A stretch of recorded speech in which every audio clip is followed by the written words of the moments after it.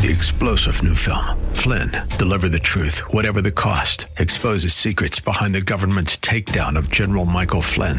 Flynn knew what the intel world had been up to. He ordered the first audit of the use of contractors. This set off alarm bells. He told the truth. He was the most dangerous person for Donald Trump to hire. They had to get rid of Flynn.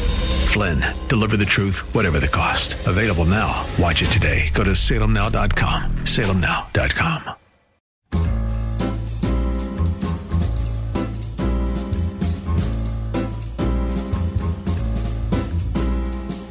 Welcome to another edition of The Ride Home with John and Kathy, live from the Salem-Pittsburgh studios. And now here are your hosts, John Hall and Kathy Emmons. Good afternoon. Greetings to you. Thanks for coming along. Happy to be with you here in, what's this, day 1,955 of the pandemic. Kath, you're looking very settled in your spare room. Am I looking settled here? It's very hot in my spare room today. Is it, though? You're asking, yes. Still no air conditioner coming. Yeah, my husband canceled the air conditioner. Yeah, I told you, he ordered. This is all a ruse. Yeah, this was a ruse. It was a ruse. He ordered an air conditioner for me, one of these low decibel ones so that I could use it during the show that I'm broadcasting from here in my spare room. And it was so back ordered. This sounds like the story from the Pittsburgh Public Schools with the Chromebooks, right? Anyway, it was so back ordered. We just found out a couple of days ago they were estimating delivery for November 6th. One of those quiet air conditioners. I got mine in 3 days. He was like, "Han, do you care?" I was like, "Well, I'm certainly not going to care on November 6th." No, it's September. Today's the 9th. So, that's over. The weather's going to change. All right. Well, so just one more sweaty day for you. It's fine. It's not that bad. No, it's not bad. I'm going to, once, January 1st hits, I'm going to think back on this day like the greatest day I ever had in my life. It may well be. Hey, we went out to dinner last night, had a little PT in my daily routine. Terrific. And then we stopped and got a salad to go from Hello Bistro.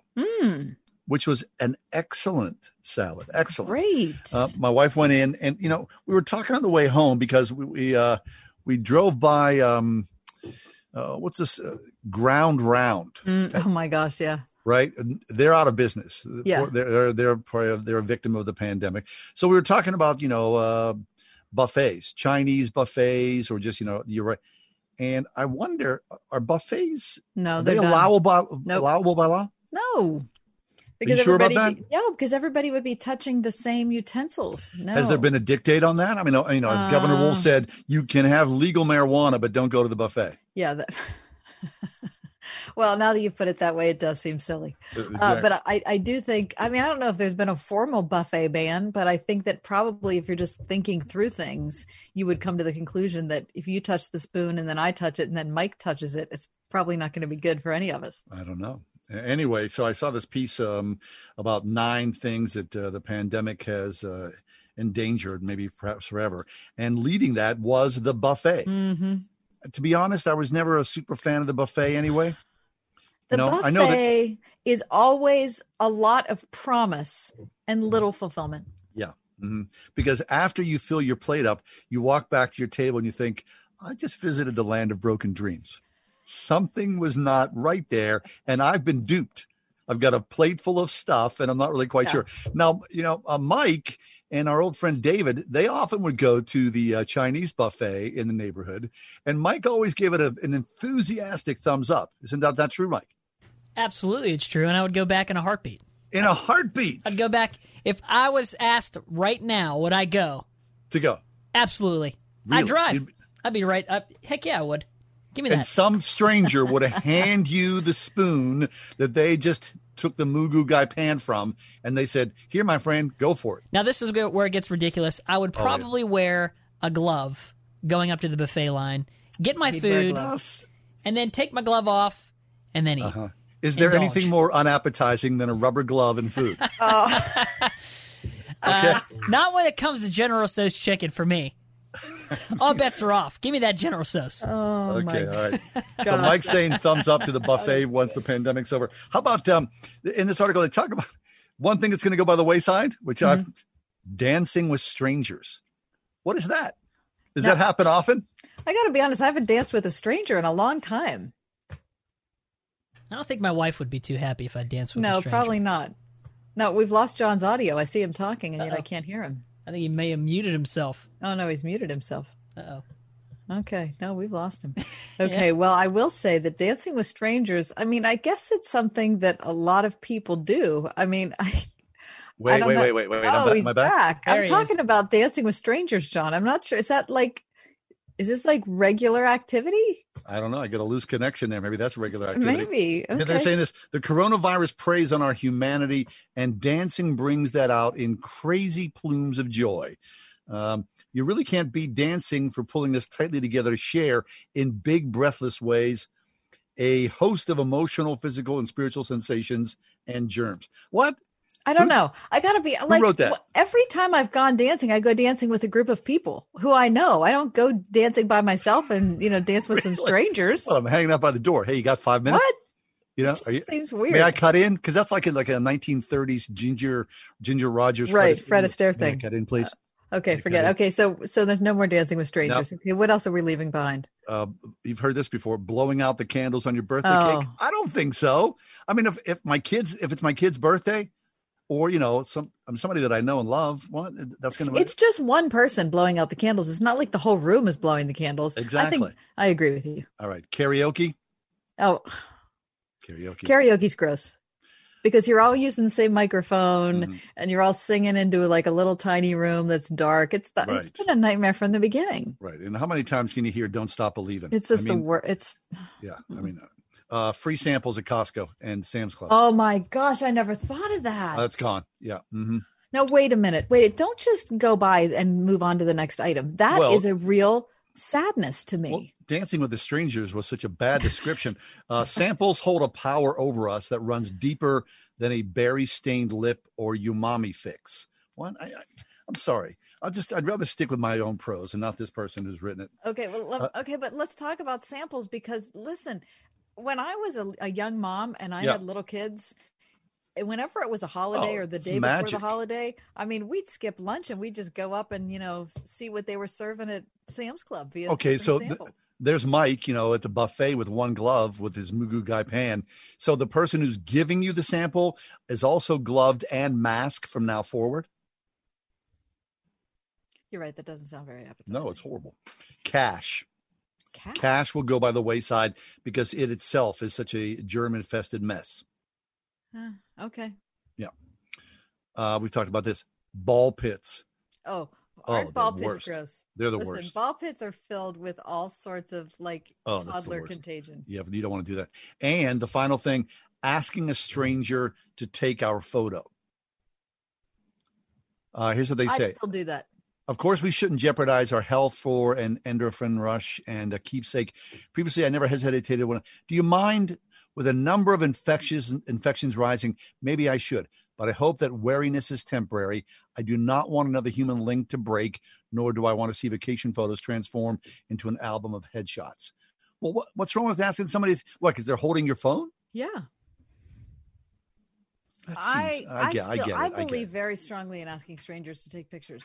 I think it's a good way to be social. But here's the thing: we're not allowed to be social right now. No. So this is a upsetting time. I mean, that's such an understatement. People are like, wow, I'm so glad I tuned into this show because that was some penetrating insight. Did she take a stand on that or what? I mean, that is deep stuff. Sometimes I get overcome by it, people. Okay, sorry. Yeah, right. All right. Gosh. Okay, let's take a break, come back. There's a lot going on in the world today. Hey, Mike Pence was in town and our good friend Greg Clugston as well. Greg Clugston was literally 2 football fields from my house. I can't believe it. Yeah. He may have been going 65 miles an hour, but he wasn't close to my house anyway. And yet so far. We'll talk about Mike Pence being in here with the Women's Choice Network and Cornerstone TV a little later in today's show. Also coming up, Allegheny County considers a hair amendment. Shortly after 5 o'clock, and by hair I mean HAIR, and we'll fill in the blanks that I'm sure you have in your mind right now when we get to that point. And coming up next, one of our very favorite guests, author Stephen Mansfield, New York Times best-selling work to his credit. We'll be right back. 101.5 WORD. Coming up on Love Worth Finding. This scripture is not just what has happened, it is what is happening. It is not just what God has said, it is what God is saying to our society today, because history is like a broken phonograph record. It just keeps repeating itself. Join us for more of Adrian Rogers' series Challenges to the Cross this month on Love Worth Finding. Tonight at 11 on 101.5 WORD. If you go to our mortgage team's website, you'll find hundreds of testimonials of real Christian radio listeners helped. Haley here is a recent friend who was kind enough to share a few words with her local station. Oh my goodness. We were so blessed by United Faith Mortgage. We needed to do a cash out refinance to take care of some medical bills and home improvement kind of things. Every time we called, he picked up the phone. He answered every question so patiently, and the whole process was actually kind of fun. We just placed new flooring in our home and got to do new paint, and we got out of medical debt, which is the biggest blessing of all of them. It was such a huge stress. They just relieved all of that for us. It was a wonderful experience. We are United Faith Mortgage. We pay your appraisal fees up to $500. United Mortgage Corp, Melville, New York. MLS number 1330. Department of Banking. Mortgage Lender License number 22672. You've worked hard to provide for your family, but what happens when you're no longer here? You know, when people plan for retirement, they sometimes forget to consider their financial legacy. Your assets should go where you want them to go, not where some probate court decides. So why not be proactive? Kevin Bach can show you how to pass your assets along to your loved ones in the most tax-efficient way possible. Call Kevin at 724-837-3553 or online at integrityretirementsolutions.com. Insurance and annuities offered through Kevin Bach, PA Insurance License number 352896. This is Jerry Boyer. This radio station has been telling you for months that November's election could vastly change our country's future. If you believe in liberty, supported by a strong economy, and religious freedom, your values are on the line. Please register and prepare to vote at your polling place or by absentee. This election is huge. We are at a crossroads. We all should vote. And keep listening to this station for what this election means. God's Word is power, and we need to be in His Word every day gaining wisdom. God is very patient, but because of our immoral society, we are drowning in debt, have poor public education, and corruption all around us. Our founders would be horrified at what the Democratic agenda has become. With the right and left fighting each other, they get none of the work done. Please go to ProfitToAmerica.com. We're going to lose America. You can't remain silent. That's ProfitToAmerica.com.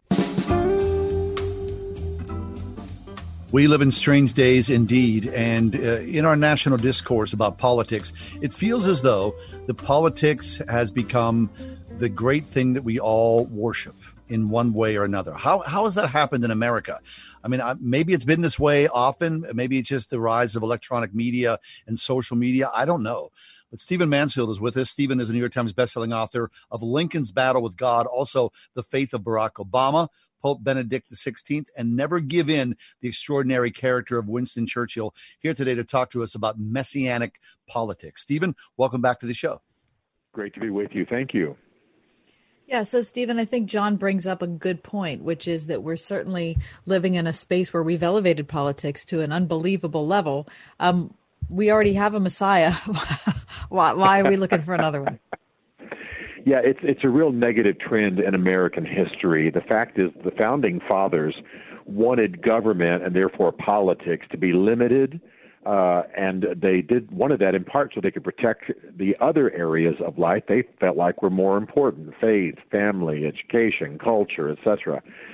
They didn't want the state. They had just fought a revolution against a king who intruded into every area of life, a parliament that did the same.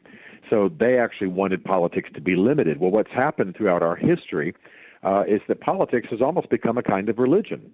A lot of scholars write about it in these terms. I use these terms as well, that in America you have the messianic nature of American politics. We look at politics, we look at presidential campaigns, for example, as though they're going to bring the dawn of the millennium, the millennial reign of peace and so on. We don't just talk about a candidate from the standpoint of whether they have certain skills we might need at a given time, but you remember some of the things from history class, a chicken in every pot, everybody in a job. I mean, every man a king in his castle. I mean, it's a transformation of life. It's stuff only Jesus could do. So that overheats our politics. It produces a lot of the anger and the angst that we have these days, sets us up for disappointments, and it also helps us for making good electoral decisions.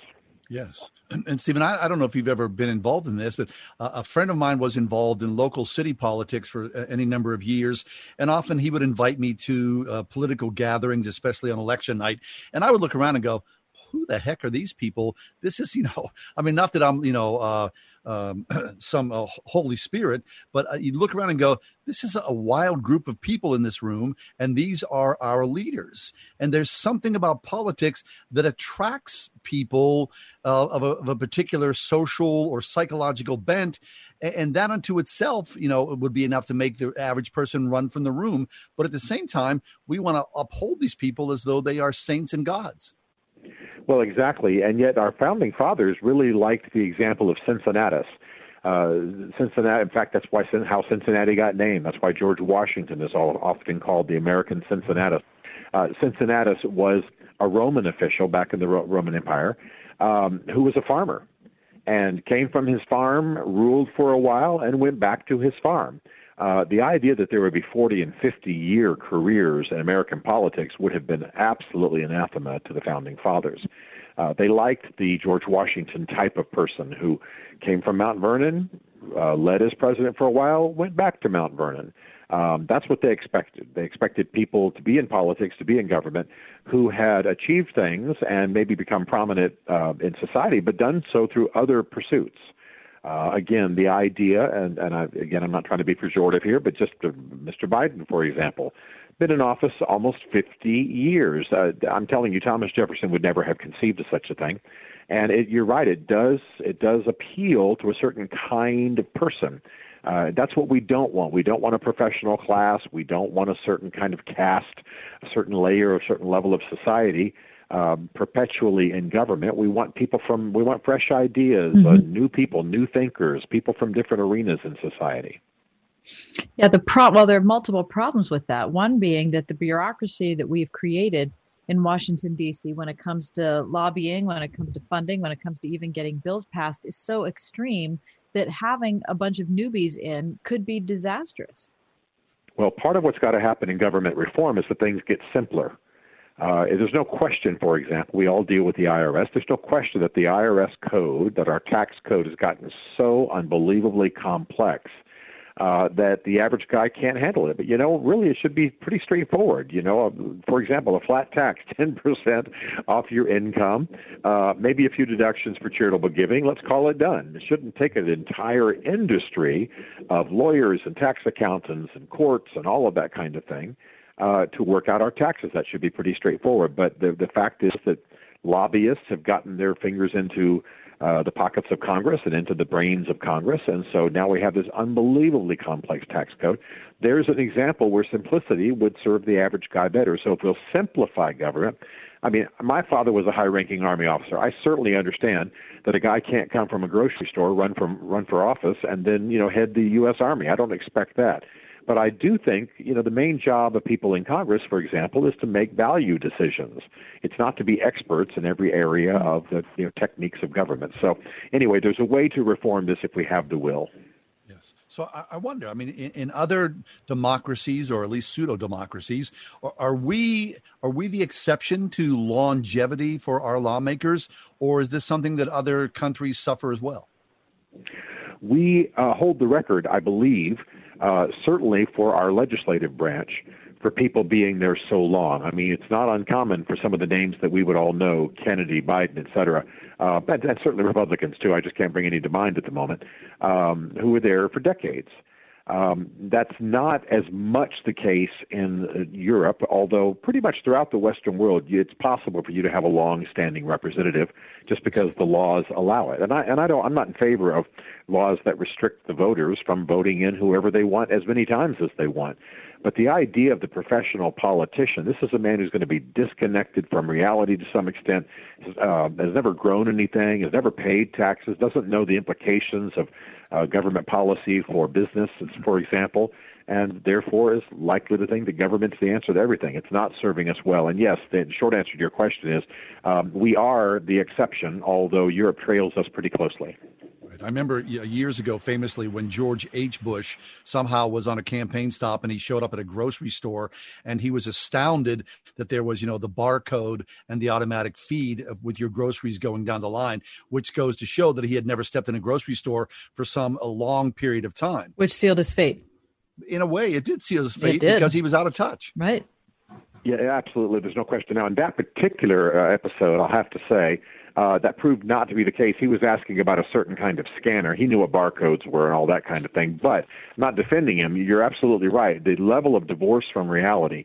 I mean, again, I'm not picking on him, but a man like Biden, let's just take him as an example since he's on our minds a lot these days. Sure. If you've been in Congress for decades, then you've been vice president for 8 years, during which, by the way, if in some way you've become amazingly wealthy. You're divorced from the experience of the average guy. You're divorced from, Kmart America. Well, that's not good because the majority of the people you're meant to lead and serve are Kmart America. So yeah, I think that image of George H.W. Bush not knowing about something in a grocery store, I think we'd find that happening over and over and over again. If we spilled these people out into the society and asked them to function normally, because let's be blunt, they've got security, they've got drivers, they've got people buying their groceries, they've got people tending their lawns, all that kind of thing. And so that's why I like the kind of questions like, how much is a gallon of milk? Senator, do you know? I think that kind of question basically tries to discover if these people are anchored in reality or not.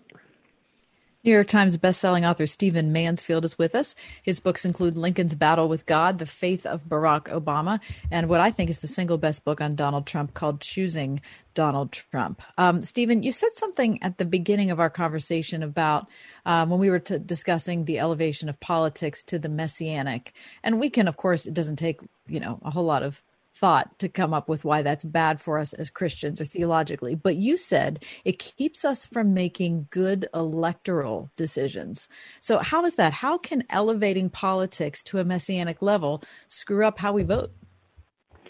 Well, if what we're looking for is the dawn of the new millennium, if what we're willing to believe is the campaign rhetoric that says, I'll absolutely drain the swamp, or I'll absolutely drive the Fat Cat Country Club Republicans out, or, that kind of thing. Well, we're not making smart decisions. Those are promises that can't be kept. And so what happens is that if we lean towards messianic politics, we allow ourselves to believe the inflated campaign rhetoric, and then we don't look honestly at the candidates to see who best serves our needs at the moment. No one's the Messiah. No one's going to change everything.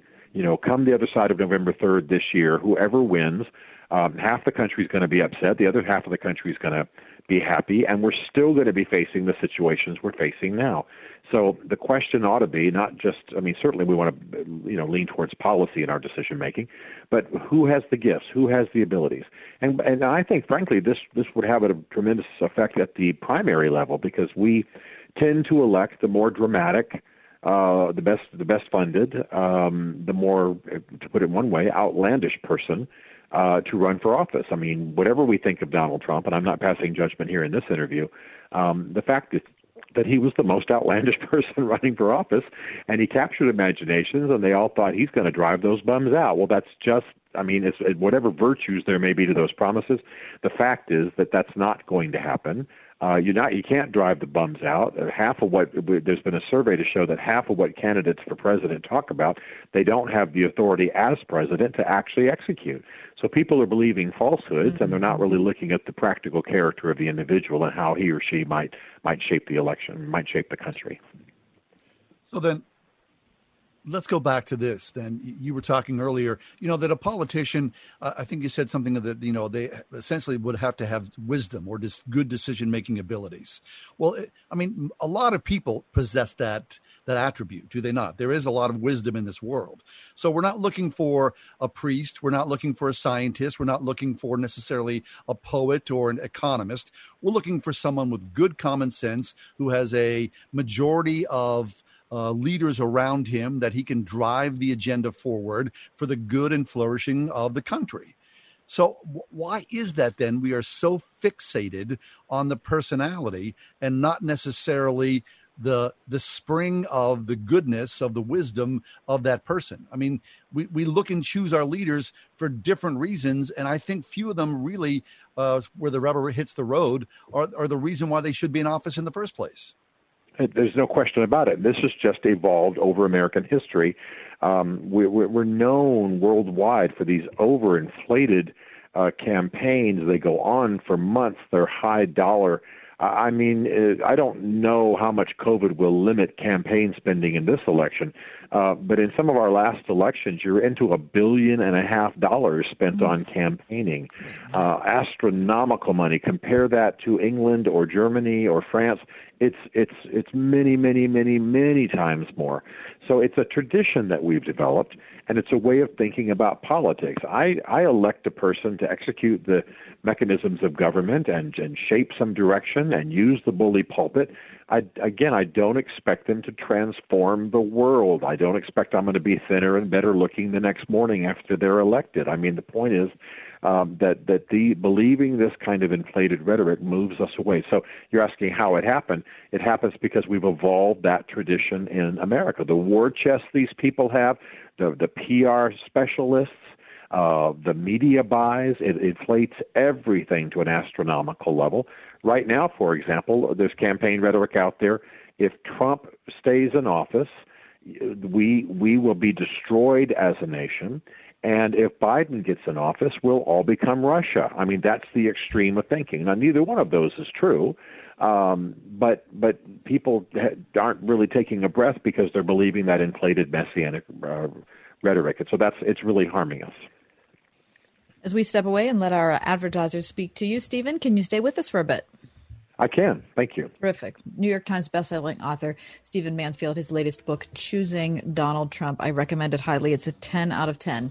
It's the Wednesday edition of The Ride Home. We're glad you're here. We'll be back in a minute.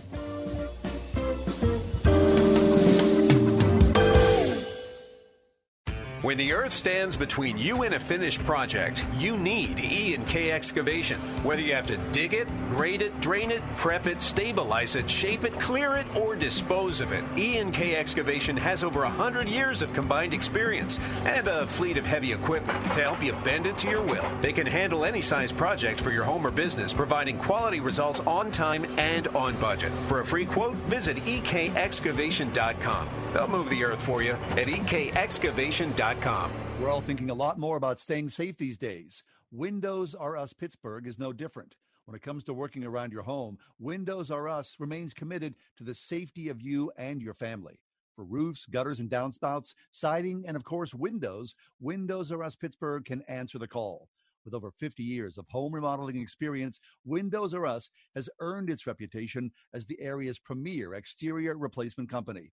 And all work will be done in strict compliance with the government's social distancing guidelines. If you've had damage, you may be eligible for a free repair or replacement. Visit WindowsRUsPittsburgh.com for a free inspection from one of the highly trained appraisers. You'll love their no-pressure approach, no hidden fees, and one of the fastest turnaround times in the industry from a company that will never skip town when it comes to honoring their warranty. Why pay double? Trust the area's premier exterior replacement company. WindowsRUsPittsburgh.com. That's WindowsRUsPittsburgh.com. Get smarter every day at Ozzy.com. Try a new news site that tells you about the most interesting people, places, and ideas. Discover the next Obama, or maybe the next LeBron James. Try OZY.com right now. Ozzy, it's like a latte for your mind. Get some. Hi, this is John Hall, telling you how much I love MyPillow and how it's really changed my sleep.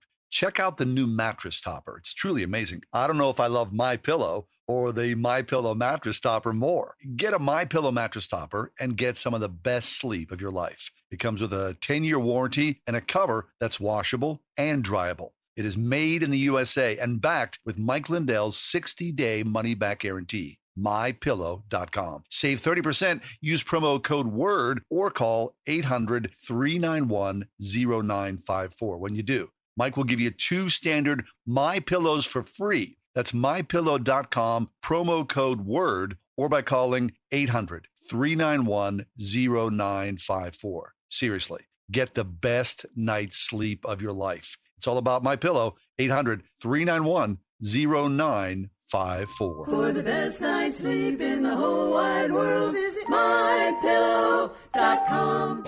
We are everywhere on your radio at 101.5 WORD FM Pittsburgh, at wordfm.com, the Word FM mobile app, iHeart, TuneIn, and at radio.com.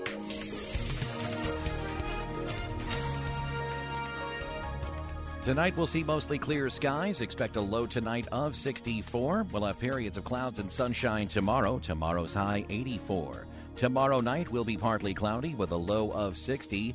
Friday, sunshine and patchy clouds. We'll see a high Friday of 78. Saturday will be mostly cloudy with spotty showers. Saturday will reach a high of 79. With your AccuWeather forecast, I'm Drew Shannon.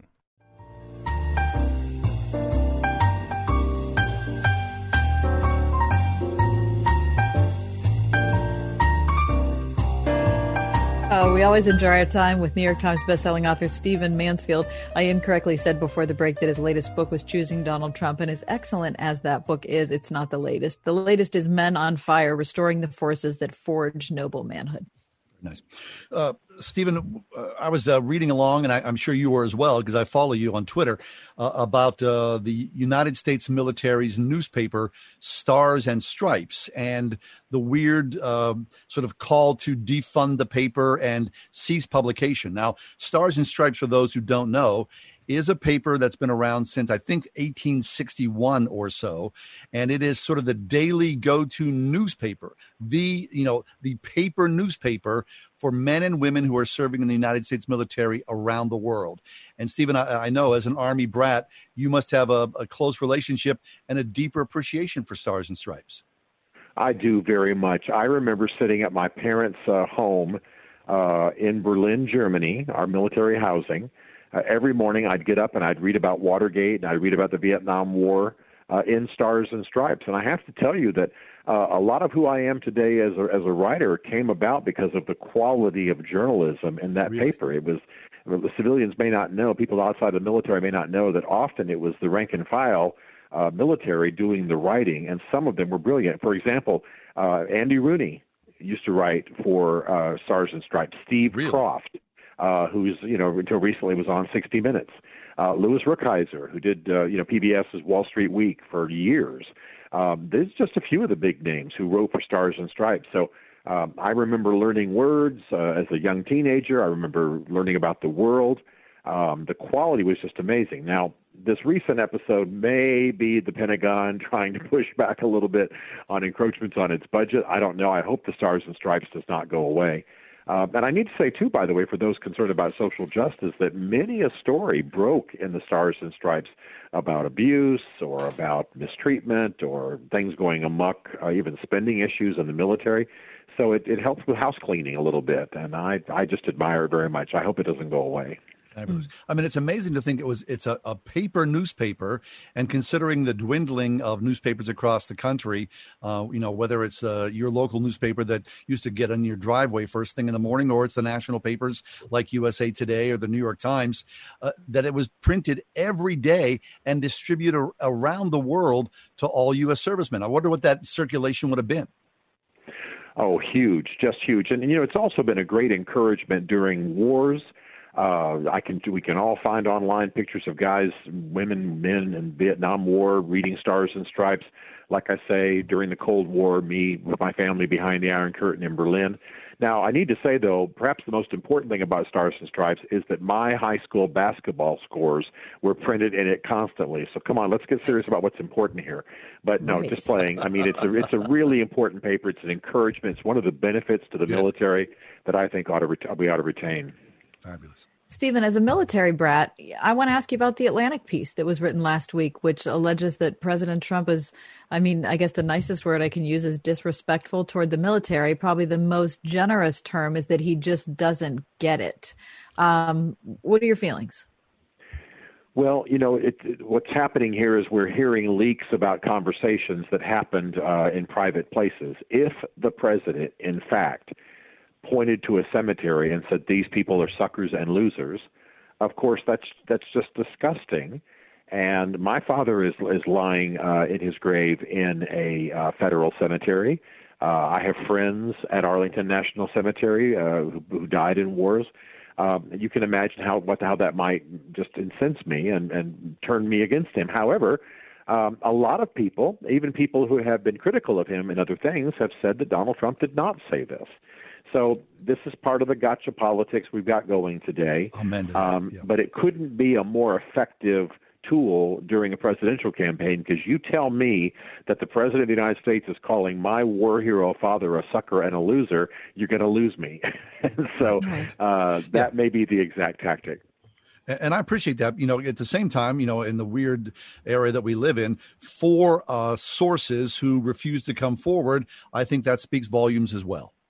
Yes, and here's the problem for the three of us and everybody listening. We don't know for sure. Mm-hmm. We don't know for sure. I don't know for sure. I mean, I have a lot of connections in D.C. and I'm there all the time, and as you know, live there half the year, and in a lot of these places. And I don't know any one of all the officials that I rely on for background information who can tell me for sure. So here the country is tainted with this information.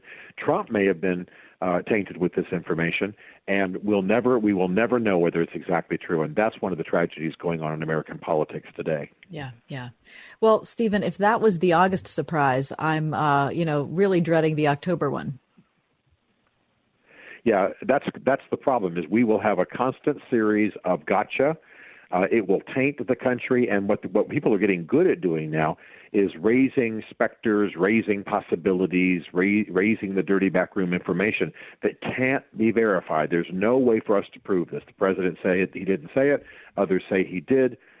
So there it is. It's hanging over the country, and it continues to just build up the mud factor in our society. So we're going to have to be wiser. We're going to have to hold people accountable for the allegations they make. But you're right. I expect we'll see 3 or 4 such things before it's all over with. Yes, and would it would be so that the day after the election on November the 4th, that everyone would nod their head and say, okay, those are the results, and let's move forward as a country unified for the greater good of who we are as Americans. But, of course, as we started this segment, Stephen, long ago, we are far from that in our messianic politics. Well, and here's the big loss, I have to tell you, and I'm not trying to claim that I'm the big insider, but I know a lot of folks who might have run for office. Noble, good, experienced, agreed, people of character. And they won't run. They won't run because it's possible that they could be tarred with something that's completely untrue. Their wives can be accused of all kinds of things. Their children tainted. I mean, everything's fair play. So the best people I know are not necessarily in Congress in terms of people who might lead, although some are. But the best I know won't run because they won't put their families through it. And that's what these mud fests are costing us. And until the American people push back a bit, maybe the press pushes back a bit, we're not going to have the best and the brightest leading us. Yeah. So true. That's New York Times bestselling author Stephen Mansfield. He's written Lincoln's Battle with God, The Faith of Barack Obama, Never Give In, The Extraordinary Character of Winston Churchill. His latest is Men on Fire, Restoring the Forces That Forge Noble Manhood. And I always try to give a plug to Choosing Donald Trump because I think it's the single best book written about the president. So, Stephen, thanks for your time again today. Thank you, Stephen. Great to be with you. Thank you so much. Always our great pleasure. You can also follow Stephen on Twitter. It's always a great read, and he's very active and engaged and equipped. Take a quick break. Come back. We're going to talk about diversity and the Academy Awards. Stick around for that conversation.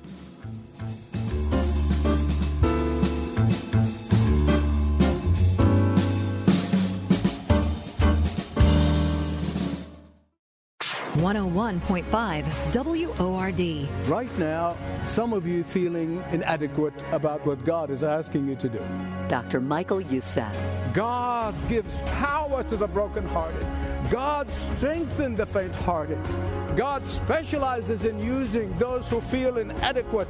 God specializing in using those who have broken spirits. Learn more this week on Leading the Way. Tomorrow morning at 6:30 on 101.5 WORD. Tonight, the UN is warning that the pandemic is putting the world at risk of widespread famines of biblical proportions. Even as we here in the U.S. continue to struggle with the coronavirus, in poor countries like Haiti and Guatemala, COVID-19 is also creating a food crisis, which is leading to starvation. Angela Loma is with Food for the Poor. almost every single one of our partners said that food is the greatest need right now. But the church is rising to meet this need. The thought of any child going without food just breaks my heart. You know, God has blessed us all beyond what we can imagine. We got to do what we can to help especially kids that don't have anything to eat. Join 101.5 Word FM and Food for the Poor in rescuing children. Just $37 provides 6 months of life-saving food for one child. How many children can you save? From your cell phone, dial pound 250 and say the keyword HOPE. Dial pound 250 from your cell and say HOPE. Or click the red emergency food banner at wordfm.com. We're all thinking a lot more about staying safe these days. Windows R Us Pittsburgh is no different. When it comes to working around your home, Windows R Us remains committed to the safety of you and your family. For roofs, gutters and downspouts, siding, and of course windows, Windows R Us Pittsburgh can answer the call. With over 50 years of home remodeling experience, Windows R Us has earned its reputation as the area's premier exterior replacement company. And all work will be done in strict compliance with the government's social distancing guidelines. If you've had damage, you may be eligible for a free repair or replacement. Visit WindowsRUsPittsburgh.com for a free inspection from one of the highly trained appraisers. You'll love their no-pressure approach, no hidden fees, and one of the fastest turnaround times in the industry from a company that will never skip town when it comes to honoring their warranty. Why pay double? Trust the area's premier exterior replacement company. WindowsRUsPittsburgh.com. That's WindowsRUsPittsburgh.com. Hi, this is Joe Belanti with J&D Waterproofing at 1-800-BERRY DRY. In honor of our 81 years serving the tri-state area, we are offering great savings for all our new and past customers. Call 1-800-BERRY DRY. That's 1-800-BERRY DRY to get your savings on basement waterproofing, bowing or cracking walls, and or footer stabilization projects. Or visit us at jdwaterproofing.com. J&D Waterproofing, family owned and operated since 1939.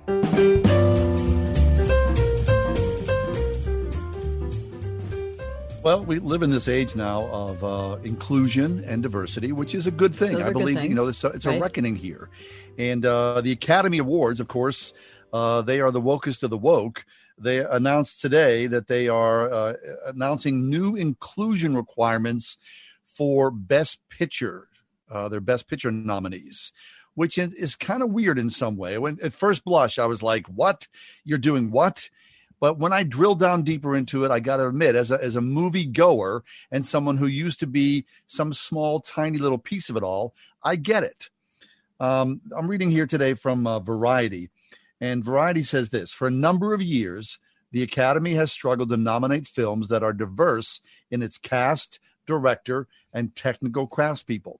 In 2016, after the Academy failed to nominate any person of color among their 20 acting nominees, the president of the Academy took historic action by committing to doubling the number of women and diverse members by 2020, which have been achieved. Now, today, there was a series of, representations or benchmarks that you must meet if your film is to be considered for the Best Picture, which include, there's some bookmarks here. And I know there's going to be a lot of pushback.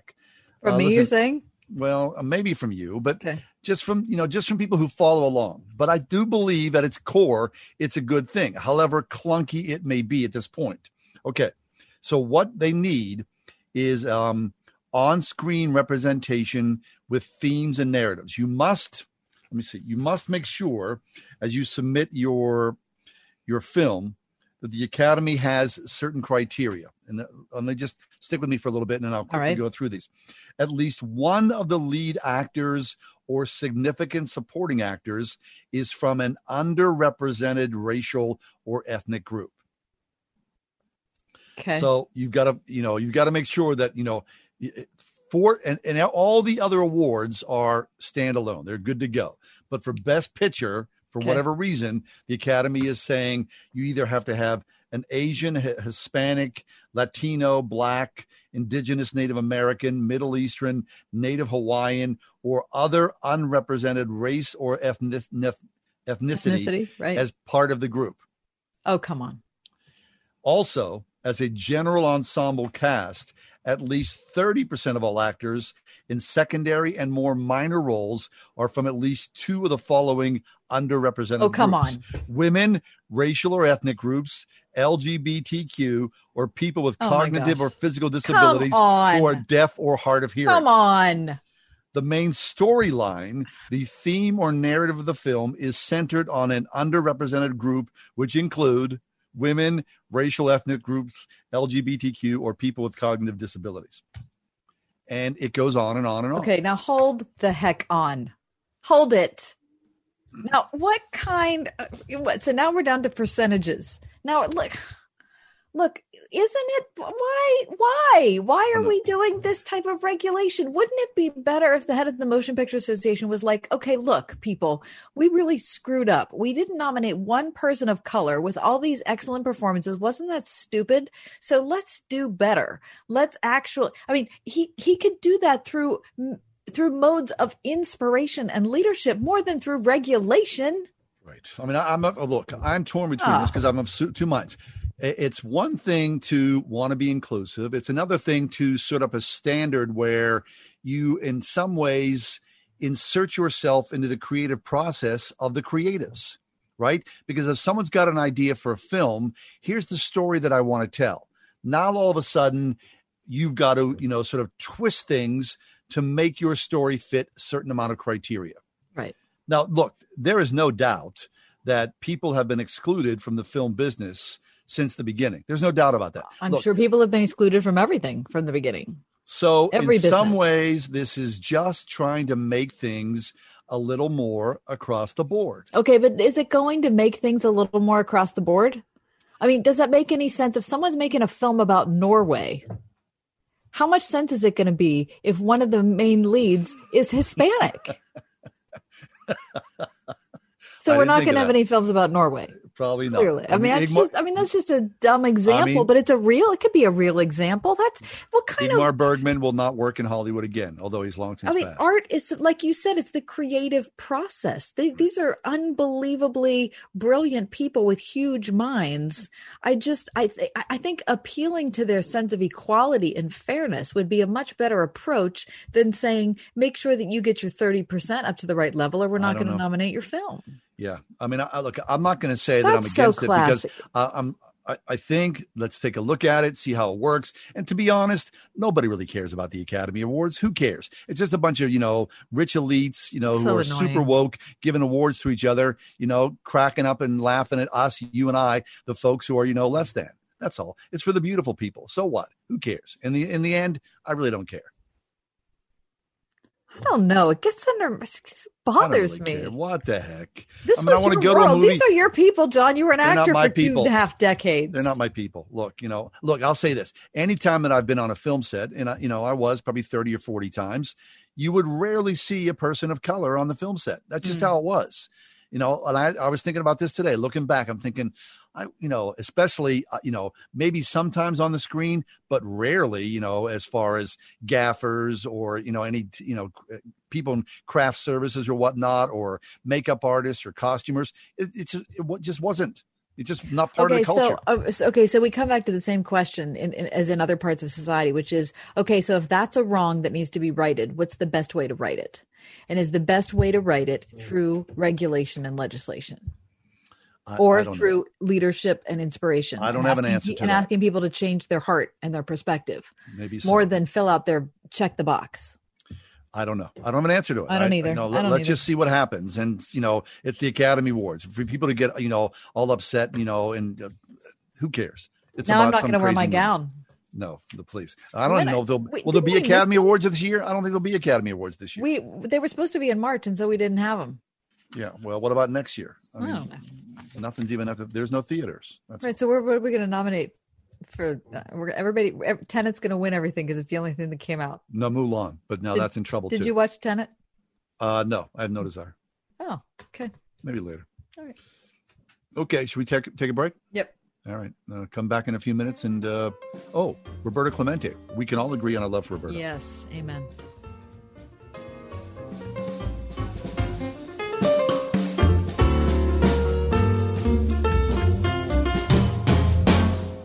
If you're in HR, you're probably wearing a lot of hats. Recruiter, team builder, trainer, mediator, policymaker, and of course, paper pusher. But not anymore. Bamboo HR is the #1 HR software for small and medium businesses. It manages all your employee data easily and automates countless tasks, so you can focus on people, not paperwork. Bamboo HR frees you from spreadsheets, so you can do your real job, creating a great place to work. If the data shuffle and paperwork mountain have you ready to hang up all your hats, you're ready for Bamboo. If you handle HR records and paperwork, Bamboo HR is a dream. Let us free up your time and put your days of pushing paperwork behind you so you can focus on the people and making your company a great place to work for everyone. Try PC Magazine's top pick for HR software free today. Just go to bamboohr.com/HR. This is a limited offer, only available to radio listeners at bamboohr.com/HR. That's bamboohr.com/HR. What kind of burdens did you have to carry when you were a kid? Were you ever hungry, ever cold, ever afraid of being abused by the ones you love, or being abandoned or left alone? How much can you bear when you're just a child? Carry each other's burdens, and in this way you fulfill the law of Christ. Galatians 6:2. Right now, there's a child or teen who is struggling with burdens too big for anyone to carry alone. But as a Christian foster parent, you can share those burdens, and more importantly, begin to lay them down at the foot of the cross. As a Christian foster parent, your example can make an eternal difference in the life of a child or teen. To learn how you can make a difference as a Christian foster parent, call the Bear Foundation today. Call 412-341-6850. 412-341-6850. On the web at christianfostercare.org. First Presbyterian Church is a beacon of light and love to this community. The message that I hear sustains me for the whole week. I love this church because of the diversity and the music and the people. The incredible beauty of the space. A warm, welcoming congregation. The people are amazing and truly love one another and Christ, and our pastor preaches the gospel. I want everybody in Pittsburgh to come and experience. First Presbyterian Church of Pittsburgh, in the heart of the city, with the city in its heart. Hi, this is Hugh Hewitt. This radio station has been telling you about the importance of November's election for months. The outcome could vastly change our country's future. If you believe in all of your First Amendment freedoms and you want your family to pursue the American dream, your values are on the line. Make sure that you're registered and make your plans ahead to vote, whether at your polling place or by absentee. This election is critical. We're at a crossroads. Make sure you vote.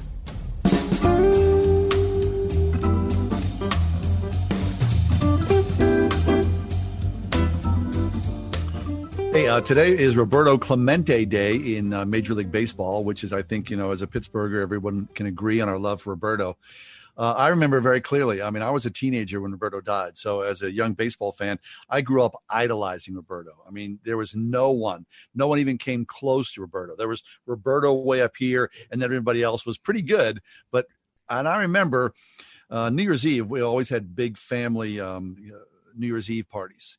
And I would listen to the radio and listen to the top songs of the year. You remember they would do that? They would count the songs down. You mean the Casey Kasem thing? No, they would do it locally here, on KQV with Chuck Brinkman. And so, count it down. And then after midnight, the party would still go on. My aunts and uncles, they were, playing cards and whatnot, just a lot of general carrying on. And I would still listen to the radio. And on New Year's Eve, 1972 to 1973, I'm listening to the radio and a report came on and saying something about Roberto's plane going down. And I'm thinking, what? I went to bed that night worried about Roberto, but then the next morning I thought, well, surely I'll, hear in the local radio, Roberto has been found. Of course, he was never found. His body was never discovered off the shores of Puerto Rico. And it was one of those things as a kid, you think, how could that happen? I mean, I stood next to Roberto a few times as a kid to get his autograph and just, couldn't believe I was standing next to him. But I never had a conversation. I didn't know Roberto, but I loved him so much and considered him such a superhero that I could not believe that death would come upon someone like Roberto Clemente, especially in those circumstances where he was helping people in Nicaragua. So since Roberto has been inducted into the Hall of Fame, and I think for the past 22 years or so, there's been this annual Roberto Clemente Day across baseball, where each Major League Baseball team nominates one player on their team who best exemplifies Roberto on and off the field. And then all those names are put together, and then Major League Baseball will take one of those names and give that person the annual Roberto Clemente Award. But today in Pittsburgh, as the Pirates will play at PNC Park, all of the players on the team, on the Pittsburgh Pirate team, will be wearing number 21. And all Puerto Rican players have been allowed to wear number 21 today as well. So in remembrance of Roberto, long since passed, but still a major force for good for what a man truly is, the best of a man. Roberto, God bless you. And we are fortunate to call him our son, although it was a long road of acceptance in the time that he came in here into the Pittsburgh area. Last night I sat on my front porch. It was such a beautiful, beautiful night. And I listened to the ball game. And listen, the Pirates might be a terrible team this year, but they played a great game last night. And the White Sox went down, and it was a second walk-off in a row. And I loved it. Good. All right. Very good. I think the Pirates have won 12 games and lost 27, which, again, is the worst record in Major League Baseball. But let's go Bucks. 101.5 WORD FM Pittsburgh. On your smart speaker by saying, play the word Pittsburgh. And on your phone via the Word FM mobile app, iHeart, TuneIn, and at radio.com. With SRN News, I'm John Scott. Protesters in Portland and police have clashed near City Hall. The protesters blocking traffic early Wednesday morning after they started demonstrating Tuesday night. Police say they moved in to disperse the protesters after they refused to do so on their own. There were 11 arrests. Marriott International plans to lay off 17% of its corporate workforce. The layoffs come next month as the coronavirus continues to take a heavy toll on the hotel industry. The company has confirmed it will lay off 673 workers late next month. Wall Street snapping back from its recent tumble as the bloodletting for big technology stocks came to at least a temporary halt. The Dow today gained 439 points. The Nasdaq was up 293 and the S&P ahead 67. This is SRN News. My buddy's son was being married this summer, and as a soon-to-be newlywed, was filled with hopes and dreams and grand plans for the life that lay ahead. And so he'd often drive through his favorite neighborhood and cruise the houses that were for sale. Well, as it were, one Saturday morning, he walked into an open house and literally saw the house of his dreams. He was so floored that he called his fiancée, and an hour later, the both of them were standing in the living room of the open house, not believing that this house in this neighborhood was up for sale and within their budget. Yes. One problem, though. They weren't pre-approved for a mortgage yet. And wouldn't you know it? The house was so sweet that it quickly attracted multiple offers, leaving the soon-to-be-married couple on the outside looking in. Don't have the rug pulled out of the house of your dreams. One phone call to United Faith Mortgage will quickly get you on track and pre-approved to be that serious buyer. Faith and family say it all. UnitedFaithMortgage.com. United Mortgage Corp, Melville, New York. MLS number 1330. Department of Banking. Mortgage Lender License number 22672. Thinking about life insurance? Did you know in just a few minutes you can find the best price from up to 10 price-competitive companies for free? You can with SelectQuote. For example, George is 39. He was getting sky-high quotes from other companies because he takes meds to control his blood pressure. But when I shopped around, I found him a 10-year, $500,000 policy for under $22 a month. I'm SelectQuote agent Dan Savino, and believe me, if SelectQuote isn't shopping for your life insurance, you're probably paying too much. For your free quote, call 800-494-2323. That's 800-494-2323. 800-494-2323. Or go to SelectQuote.com. Since 1985, we shop, you save. Get full details on the example policy at selectquote.com/commercials. Or price could vary depending on your health, issuing company, and other factors. Not available in all states. When the earth stands between you and a finished project, you need E&K Excavation. Whether you have to dig it, grade it, drain it, prep it, stabilize it, shape it, clear it, or dispose of it, E&K Excavation has over 100 years of combined experience and a fleet of heavy equipment to help you bend it to your will. They can handle any size project for your home or business, providing quality results on time and on budget. For a free quote, visit ekexcavation.com. They'll move the earth for you at ekexcavation.com. Hi, I'm John Henney from Henney Jewelers. Since 1887, my family has helped people celebrate the most memorable moments in their lives. We are rooted in faith and commit to doing the right thing again and again. We believe in the covenant of marriage and use our To Have and To Hold program to encourage couples as they prepare to spend the rest of their lives together. Please stop into our Shadyside store to learn more or visit HenneyJewelers.com. Henney Jewelers, your jewelers for life.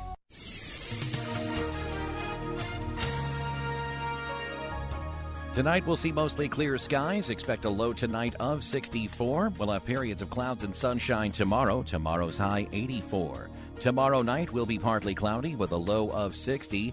Friday, sunshine and patchy clouds. We'll see a high Friday of 78. Saturday will be mostly cloudy with spotty showers. Saturday will reach a high of 79.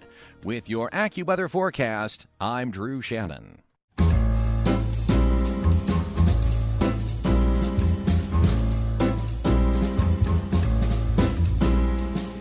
Welcome to another edition of The Ride Home with John and Kathy, live from the Salem-Pittsburgh studios. And now here are your hosts, John Hall and Kathy Emmons. Hey, good afternoon. Thanks for coming along for the 5 o'clock hour of The Ride Home. We are still in pandemic mode and broadcasting from the spare rooms in our house, Cass. So I'm not really, I really can't comment on your latest hairstyle, Kath, but you should know this. You can rest easy because people will not lose their jobs, their homes, or positions because of the way they wear their hair or of its color if the Allegheny County Council follows through on an amendment to the county's non-discrimination ordinance. What? Lose your house? What does that even mean? Who's losing their house because of their hair color? County Council voted yesterday. They heard a first reading of legislation that would clarify the acceptability of the existing county rules to hairstyles and hair color. Councilwoman Bethany Hallam, one of 3 council sponsors of the ordinance. Don't these people have anything better to do? Three people are sponsoring this piece of valuable legislation. Said that it was prompted by a number of factors, including a lawsuit filed last month against the county by Angela Cisco, 41 of West Mifflin, a former nurse at the Allegheny County Jail, who claimed supervisors at the jail told her to change her red hair color or be fired. Also playing a role in the legislation, Ms. Hallam said, are instances where schools and sports teams have imposed arbitrary hair rules. Quote, some of those situations discriminate against black hairstyles. We want to set a precedent by adding hairstyles to the existing ordinance. The amendment states it is council's judgment that a clear and comprehensive non-discrimination ordinance should address any systematic deprivation of educational, employment, housing, or public accommodation opportunities on the basis of hair texture and styles that are commonly associated with race, national origin, gender identity, or expressions, sexual orientation, or religion. I can't. Oh, religion. Okay, we are so far off track. Okay, we are so far off track that we have equated the discrimination that African Americans experienced in our country when they were slaves. That's the kind, using the same word, discrimination, to apply to somebody who went to work with red hair and her boss said you have to change it. And now she thinks that all of a sudden she's a persecuted minority group. Get out of here. I mean, I guess you could imagine, right? Where people of color walk in and they're wearing an afro. Not a person of color. Or they're wearing cornrows and they go. That's not who brought the suit. It's a person who dyed her hair red and is a nurse. It's not someone who's a person of color. Right. But I guess, the woke county council wants to make sure. I don't know what kind of world that they're hoping to create, but I've had several jobs where people told me something about my hair. That's not a shocking thing. What, they told you to cut it or change it somehow? Something like that. Really? I won't go into particulars in case those people are listening, and then I'm going to come off sounding in a way that's not helpful. One time back in the 70s, someone said, hey, you better cut that mullet because, business up front, party in the back doesn't cut it around here, my friend. They told you to cut it because it looked like garbage. Kidding me? And looking back at the photos, why they told me to cut mine too. Now listen, this is part of having a job and being a professional, is that the people who are paying your salary get to determine some things about how you carry yourself. I don't think that's a bad thing. Okay, so at the county jail, if you went to see the nurse, the county jail nurse, because you had something going on, and then you walked in and she had red hair, would that upset you? No, exactly. Okay. So what's the big deal? But we're not her supervisor. Well, why would it upset? I don't know. It doesn't matter. It's her. If it's the supervisor's purview to decide what looks professional in the people that work for her, then she gets to decide if she doesn't like hair color. So then I wonder if this will go on like, you're a high school football coach and you tell all your players, hey, you guys, I don't want to see, you guys looking scrappy and out of order here. I expect your hairstyles to be neat and together. Well, now because of that, couldn't do it. No.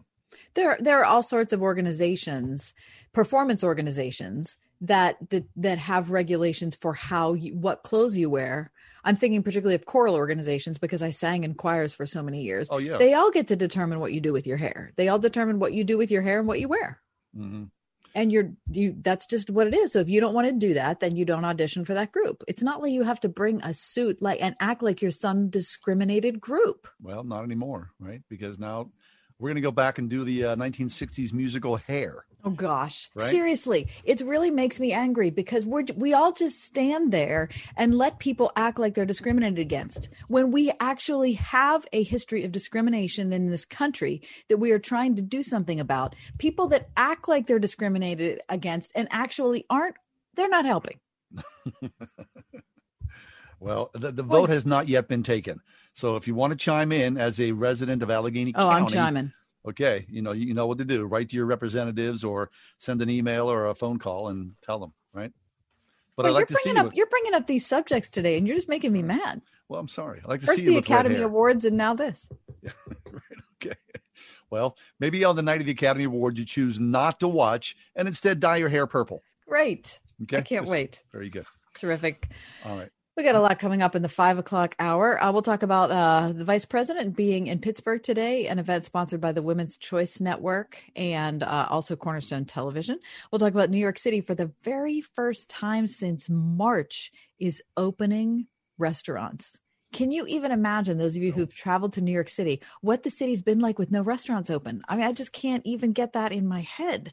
Anyway, and coming up next, piercing a hole in the heavens, we'll talk to Casey Shute, pastor of a church in Oklahoma City. First time on the program. We haven't talked to many people from Oklahoma, at least recently, John. All right, it's the Wednesday edition of The Ride Home. Glad you're here.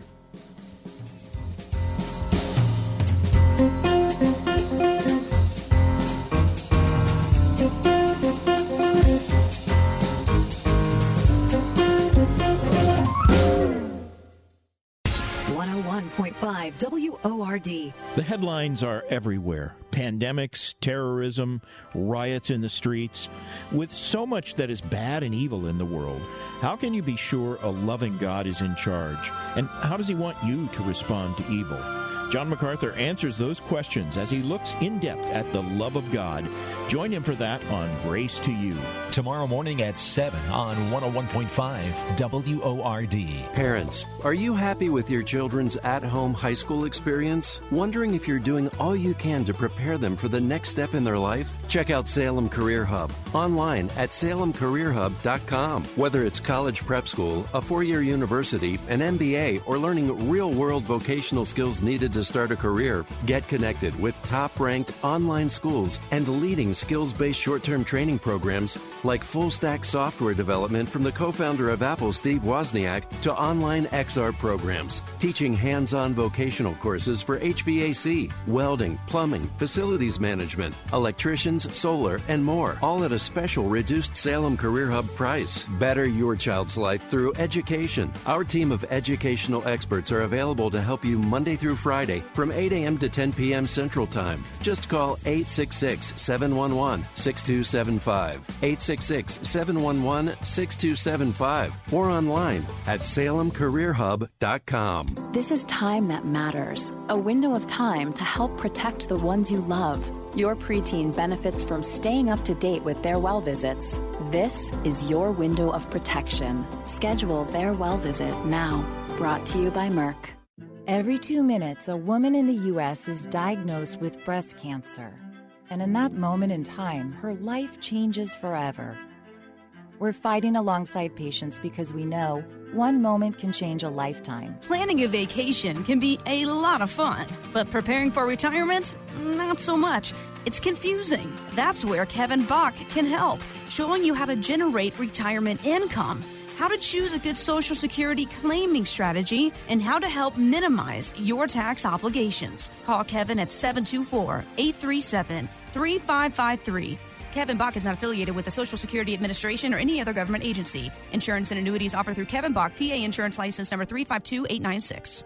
All human life has intrinsic value, including life in the womb. That's why Focus on the Family is standing up to help the world see life. Join the movement to end abortion and love every heartbeat.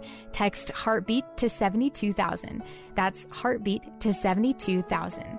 And mark your calendars for September 26th to witness a transformational pro-life event we're calling See Life 2020. Learn more at focusonthefamily.com/see life. A New Beginning presents the new book by Pastor Greg Laurie called World Changers. The idea of being a world changer is asking the question, are you making an impact in your world? So this is going to be an encouraging book. It's a motivating book, and it's a book that will show you how God can use you to change your world. So instead of being changed by the world, you can be a world changer. Yours for a gift of any amount at harvest.org.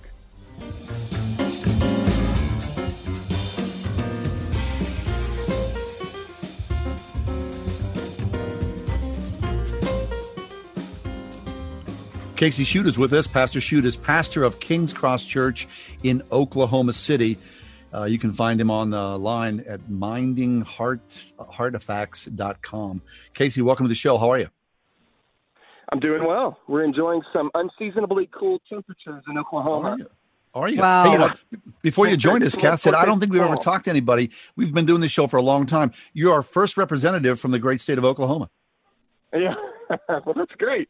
Oklahoma is okay, as we like. Okay. As they say. I know the song. Yeah. You're doing fine, Casey. Yeah. Just doing fine. All right, Casey, you recently had a vocational change. Tell us about that. Yeah, so for about 7 to 8 years, I was working as an administrator of a Christian school, like K-12 Christian schools, and then made a shift to begin planting churches. And one of the things that struck me was, the response is a natural question that people ask is, what do you do? And so when people would ask what you're doing, and I would explain planting a church, there was often a kind of a deer in the headlights look, not knowing what to say next. And so it sort of caused me to think hard about, what exactly is it that I'm doing? And as I pondered that question, kind of realized it's pretty remarkable what the church is, and that's what led to the writing of this article that you referred to. Yeah, very nice. So when you would say to people, I'm a church planner, I'm sure, especially non-Christians, they looked at you like, what wackadoodle thing has come my way? Right. Yeah. So it's funny because some folks, they're trying to make sort of a generous effort to connect. And they would, say things like, "Oh yeah, there's a family on our street that goes to church," or "I think my grandpa went to church at one point." And then some folks just sort of, they look at you like you're crazy. What are you doing? What a waste of time. Yeah. And what we've been saying as a congregation, as a core group. So we have this core group that's began meeting together about a year ago. And we would say that when a church is planted, a window to heaven opens. And That sounds maybe a bit Hallmarkish, like I read it off of a greeting card. But, when you look at the biblical witness, that's precisely what the church is. It's a window to heaven. And to kind of state it even more forcefully, we like to say that, by the power of the Holy Spirit, we're ripping a hole in the universe to open up a heavenly flood of blessing, of healing, of restoration and forgiveness. I love that. And that's what the church is. Yeah. So the picture that we have, that the scripture gives us of the creation of the world means something to you, just from a creative standpoint, from the fact of God reaching out, of this being the first moment where heaven touched something else. Yeah, that's right. So the blessing of the garden was the very presence of God. That, like you said, heaven had come down, heaven had touched earth. And the tragedy of the fall, and actually I'm preaching a sermon on this on Sunday, so I'm kind of deep in this text. When Adam and Eve were expelled from the garden, their call was to guard, and the Hebrew word is shamar, to guard the garden, to work and guard it. And then all of a sudden, they're expelled from the garden, and there's a cherubim put in place with a flaming sword to now guard the garden from the people that were supposed to be guarding it in the first place. And so now they're on the outside looking in. And the tragedy of that was the loss of the presence of God, that we were left to our own devices. And when God instructed Moses to build the tabernacle, that was a land, that was God's tent on earth. That was a little slice of heaven that had landed upon earth. And so, of course, as the story unfolds, we see how ultimately Christ is the one that comes to us. He's the tabernacle made flesh. Yes. And it's interesting because you might think, well, okay, so the fall happened. God's arrival is probably not a good thing, right? This could mean his judgment towards us. But what we learn, as the scriptures unfold, is that, of course, it's not bad news. In fact, it's incredible news. We're seeing the grace of God on full display in his interactions with fallen humanity. Gracie Schuetz with us. He wrote a piece called "Piercing a Hole in the Heavens." So, Case, during this pandemic pause, in many ways, of course, I'm sure you know this firsthand. Church went online. Church became Zoom. Church became, something that you and I were not used to, and the body of Christ became almost invisible to each other. So, you asked the question, what good is the church? As you talk about piercing a hole in the heavens. And so through this pandemic period, have you come up with the answer? What good is the church? Yeah. So, I think what we are trying to do. So let's go back to this temple idea. The prophet Ezekiel had a vision of a little trickle coming out of the temple that led to a stream, that led to a creek, that became a river with ever increasing depth, that brought healing and life to everything that it touched. And so that's the vision that Ezekiel has. Now, as Israel is recalling that vision, and the priests at the temple in Jerusalem they're literally carrying buckets of water up to the temple at the Feast of Booths to be poured out as an anticipation of that moment. Jesus says to his followers, "I'm out of you, out of your hearts will flow rivers of life." And so the healing work of Christ happens through his body, through his people, as the Spirit empowers us. And so our church began meeting on March 29th. So, just a couple of weeks in to this whole quarantine and this new COVID world that began in March. And so early on, we were out in neighborhoods trying to, give little cards to folks and asking how we could make grocery runs. And we were meeting in Zoom meetings and trying to kind of maintain a semblance of community when we're all quarantined far apart from one another. And, I think over time, the effect of that is healing. That restoration happens in those seemingly little interactions. Well, that's terrific. I mean, especially for a young church like yours to be out doing that. I mean, it's amazing. How have you worshiped online? Are you worshiping in person? I mean, what has that looked like? Yeah, so we began online, exclusively online, and it just, in God's providence, we had someone in our group that had the technical expertise to kind of pull off an online stream service. And so we did that through March, April, most of May. The very last Sunday of May, we met outdoors, and we've been meeting outdoors through the summer, and are continuing to do that. We meet right now. We're meeting in a sort of a space that we're able to open, and there's lots of ventilation, but it's covered. Yes. And so, yeah, I mean, to our surprise, there have been about 5 to 6 families and individuals that have joined up since we began in March. So I didn't expect folks to venture off to a new church in the middle of all this, but there's been a number of folks that have joined us. Outstanding. Piercing a hole in the heavens. So, Case, how many churches do you hope to plant in the future? Well, we want to be a church that plants churches. Our desire is not to grow to be enormous, but when we get to a kind of a healthy size, we want to continue to send out more church plants. And we haven't put a number on it, but we have been thinking about goals as far as different parts of the Oklahoma City community that could use that need churches, that need faithful gospel preaching churches. And so we're pondering that, but we're right now it's sort of kind of in the mode of let's get ourselves sort of healthy and sustainable and all of those things, which appears to be happening. So we're thankful for that. That's terrific. That's Casey Shue, pastor of King's Cross Church in Oklahoma City. To learn more about Casey, visit his website, I better ask, what is your website? Because I think I've put a typo in there. Tell me, Casey. Yeah, it's a tough one. It's Mindhenge, like Stonehenge, Mindhenge Artifacts. Got it.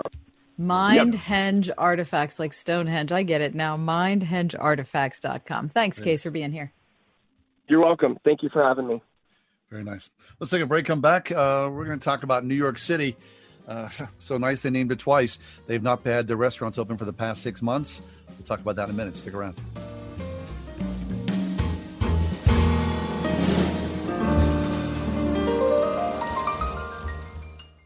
Timeless wisdom, encouraging proverbs, and powerful promises. At BibleStudyTools.com, we aim to provide the best free resources for knowing the Word of God and applying its powerful truths to your life. Use BibleStudyTools.com's daily Bible verse for inspiration as you start each day. Find powerful verses on more than 300 topics that relate to your life's challenges and needs. Verses to encourage your soul, lift your spirit, and strengthen your faith. Visit BibleStudyTools.com. That's BibleStudyTools.com. Hi, this is John Hall, telling you how much I love MyPillow and how it's really changed my sleep. Check out the new mattress topper. It's truly amazing. I don't know if I love MyPillow or the MyPillow mattress topper more. Get a MyPillow mattress topper and get some of the best sleep of your life. It comes with a 10-year warranty and a cover that's washable and dryable. It is made in the USA and backed with Mike Lindell's 60-day money-back guarantee. MyPillow.com. Save 30%. Use promo code WORD or call 800-391-0954. When you do,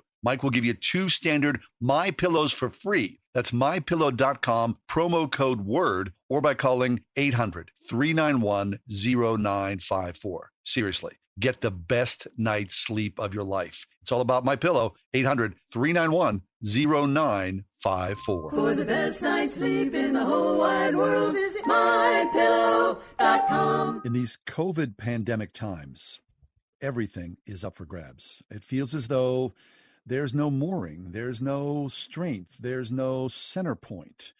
Everything has changed, especially when you think about going back to school, whether your child's in elementary school or junior high, high school, and deeply college. Everything has changed. That's why Kath and I have great confidence in Grove City College. School will open Students will be on campus this fall at Grove City College. And our confidence is knowing that Grove City is prepared and ready to do the right thing as the students show up. Right, Kath? That's the hard thing, John, is, every school district, every private school is trying to figure out what the best thing to do is, right? And how to keep the kids safe. And I think you make a good point when you say, you know what, so much is up for grabs right now. So you have to come back to who you really have the confidence and who's shown you up to this point that they're trustworthy, so that in uncertain times you can say, okay, I remember what you've been like in the past. I'm going to trust you going forward. And that's where we are with Grove City. They've done an excellent job communicating with us as parents. We're looking forward to our kids going back, and we're looking forward to being as supportive as we possibly can as parents. A deep dive into a quality education with Jesus in the center. Grove City College online, gcc.edu.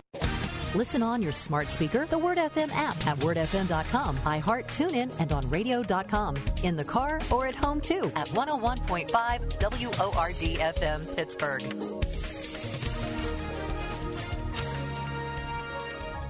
Tonight we'll see mostly clear skies. Expect a low tonight of 64. We'll have periods of clouds and sunshine tomorrow. Tomorrow's high 84. Tomorrow night will be partly cloudy with a low of 60.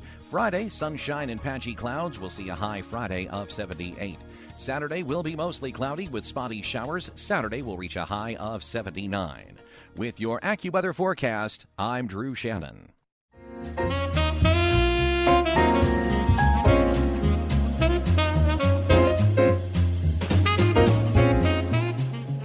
Okay, well, it's kind of one step forward, two steps back as far as coronavirus. However, this was announced that today that New York City restaurants will reopen for indoor dining on September 30th for the first time since the pandemic took place in March.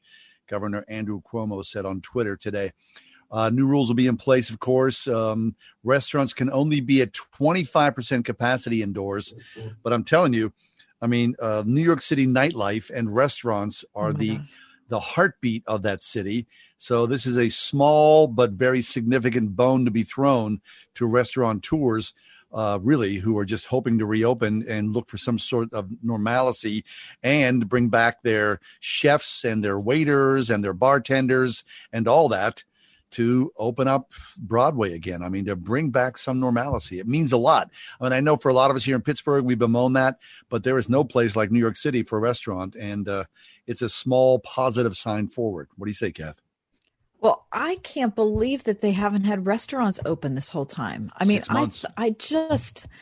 I only visit New York. You lived there for more than a decade, John. I can't even, when I think of New York, I think of the Statue of Liberty, Broadway, and restaurants. Those are the first, the Met. Those are the first four things that come into my head. I know. I don't know how people have gotten by. Seriously. I don't either. I know. Between the arts community and the food community, it's just decimated in New York City.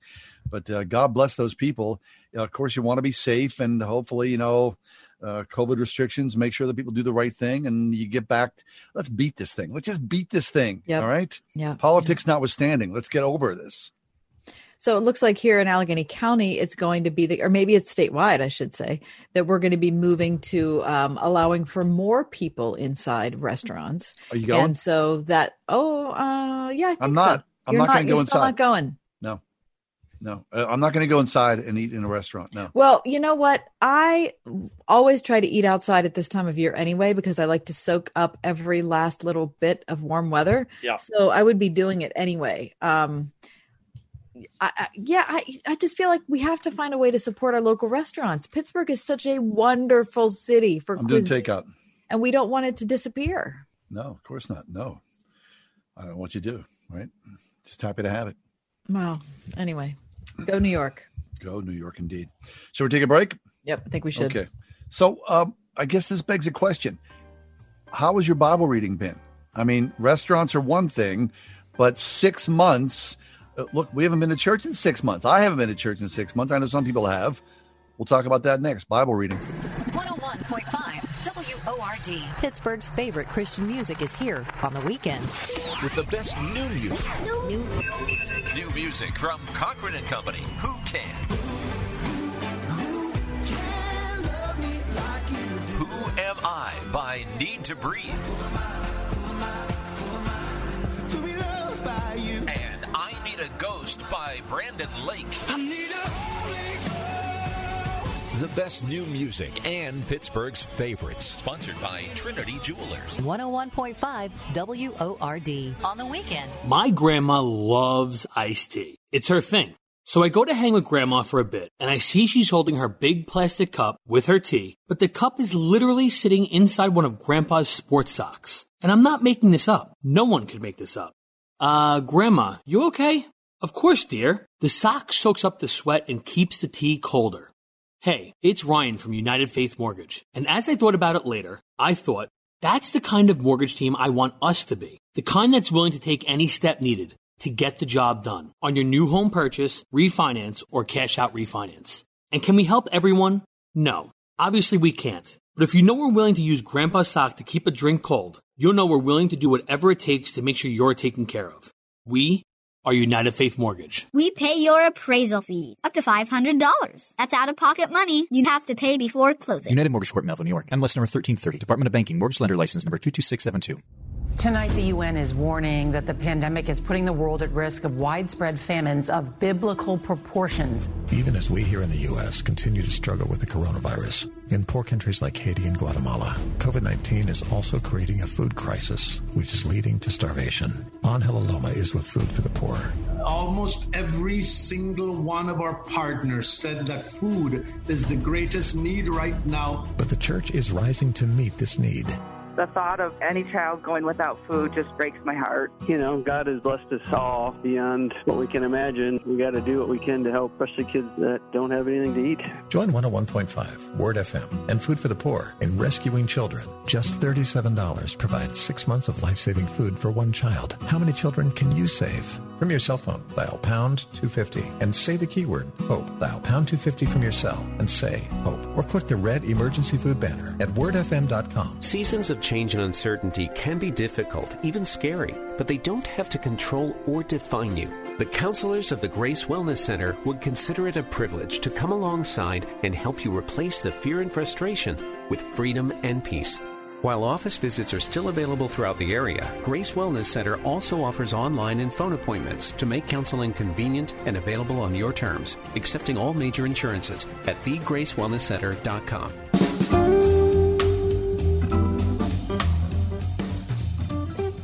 Well, you know, with the pandemic, I think a lot of people, myself included, I'll raise my hand, we're still doing Zoom church. I just have not brought myself to go back. And I don't know if that's, you know, a shortfalling of mine or not. I just don't have comfort with it.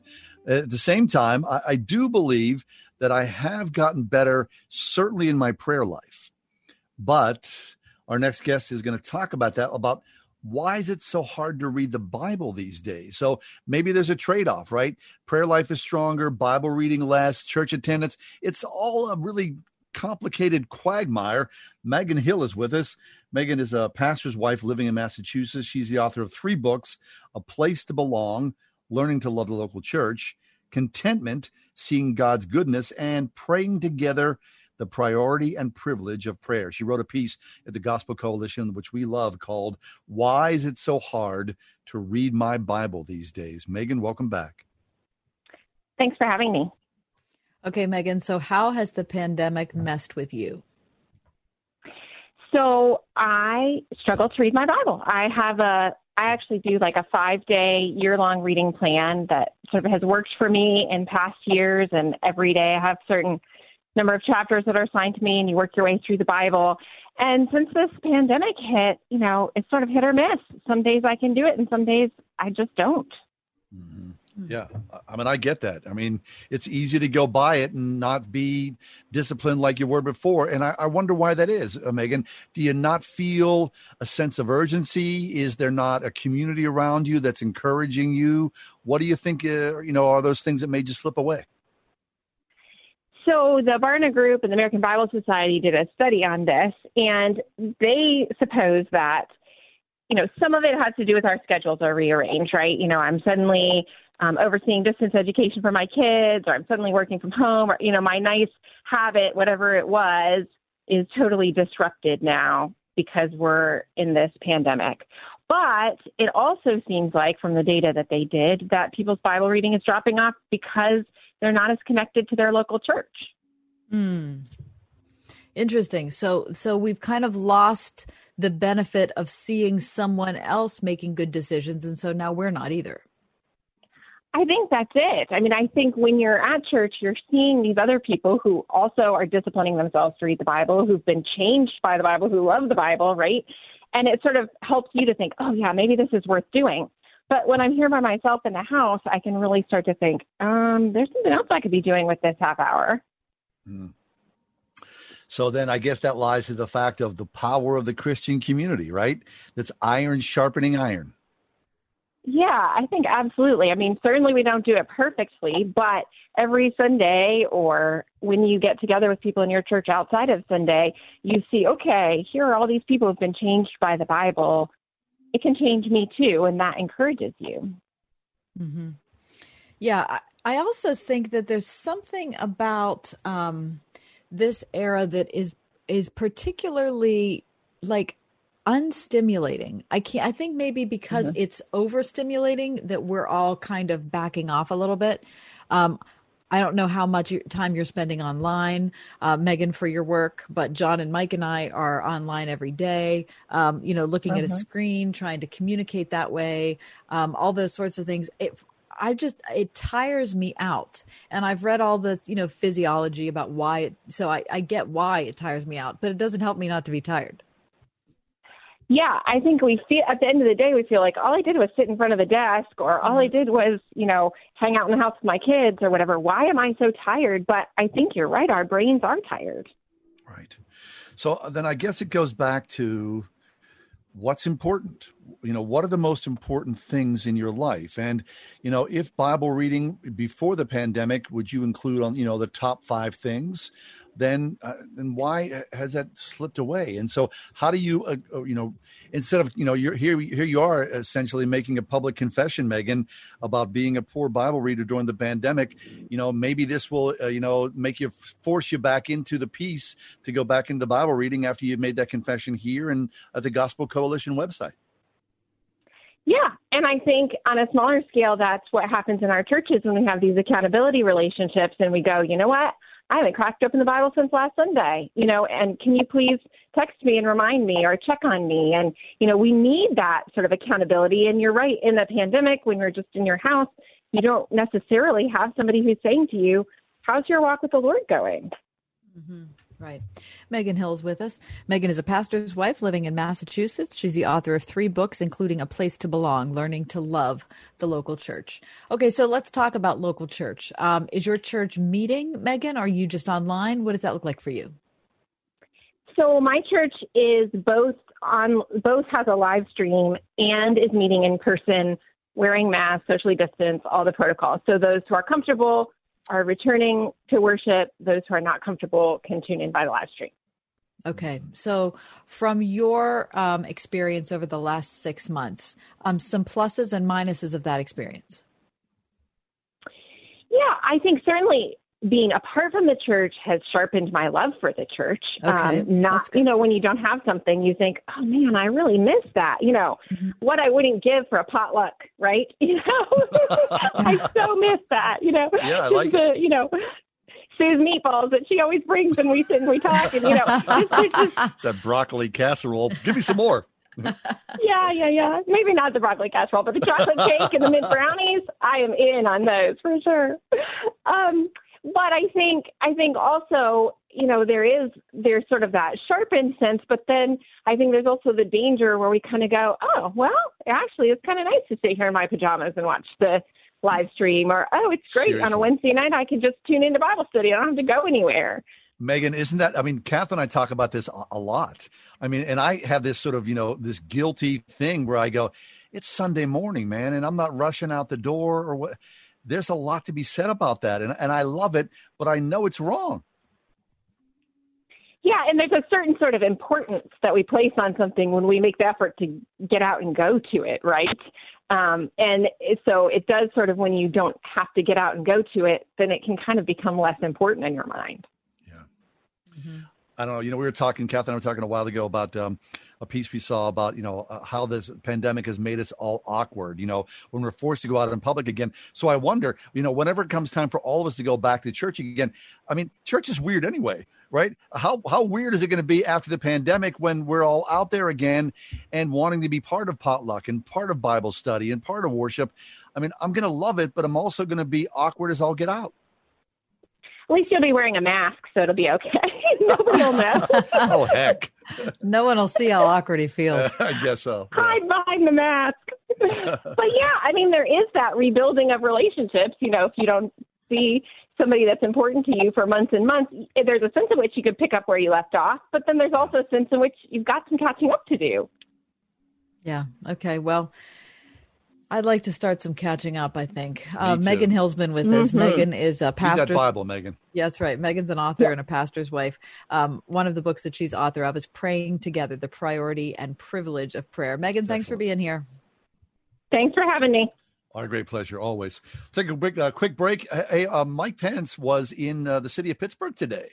And also, the president's been nominated for a Nobel Peace Prize. We'll talk about that in a few minutes. Stick around. It's The Ride Home with John and Kathy here on Word FM.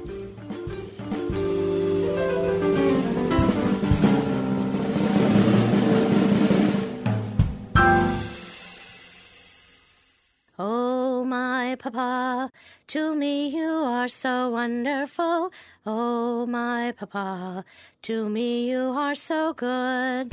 Does that song bring back memories of days gone by and sage folks in our lives? Hi, this is Marcia from the Spring House, and we love remembering the olden days. We also love honoring these dear folks in our lives at the upcoming Grandparents' Day ham and turkey dinner at the Spring House. It's the second Sunday in September, and we'll be featuring our own hickory smoked ham, roast turkey, real mashed potatoes, and all the fixins. In our family, my mom and dad are so great at making each of their 19 grandchildren feel like the favorite. Do you know some special folks like that you'd love to honor? Bring them to the Springhouse Country Store and Dairy Farm for good old-fashioned eating. Check out springhousemarket.com for more details or give us a call at 724-228-3339. Looking forward to seeing you at the Springhouse in 84 PA.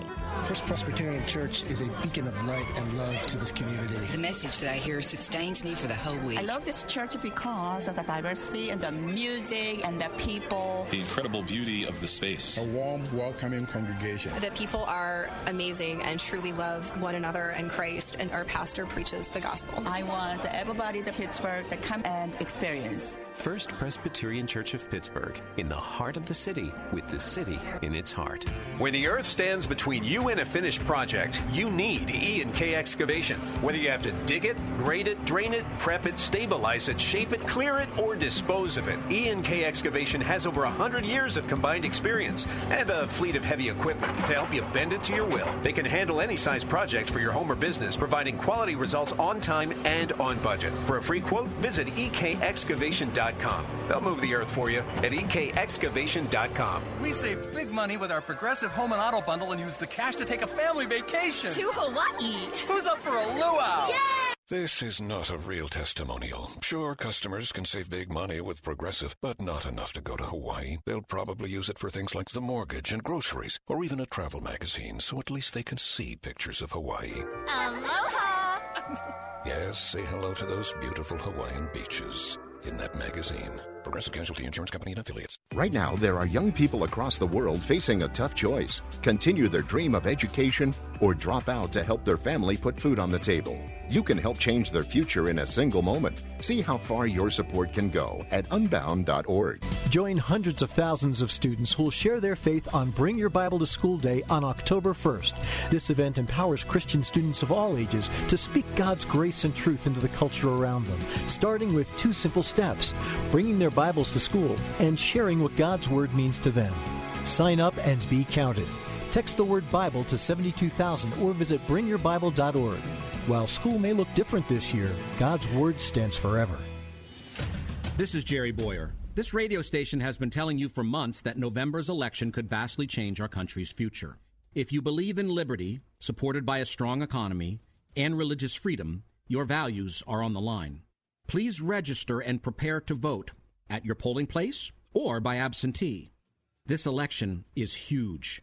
We are at a crossroads. We all should vote. and keep listening to this station for what this election means.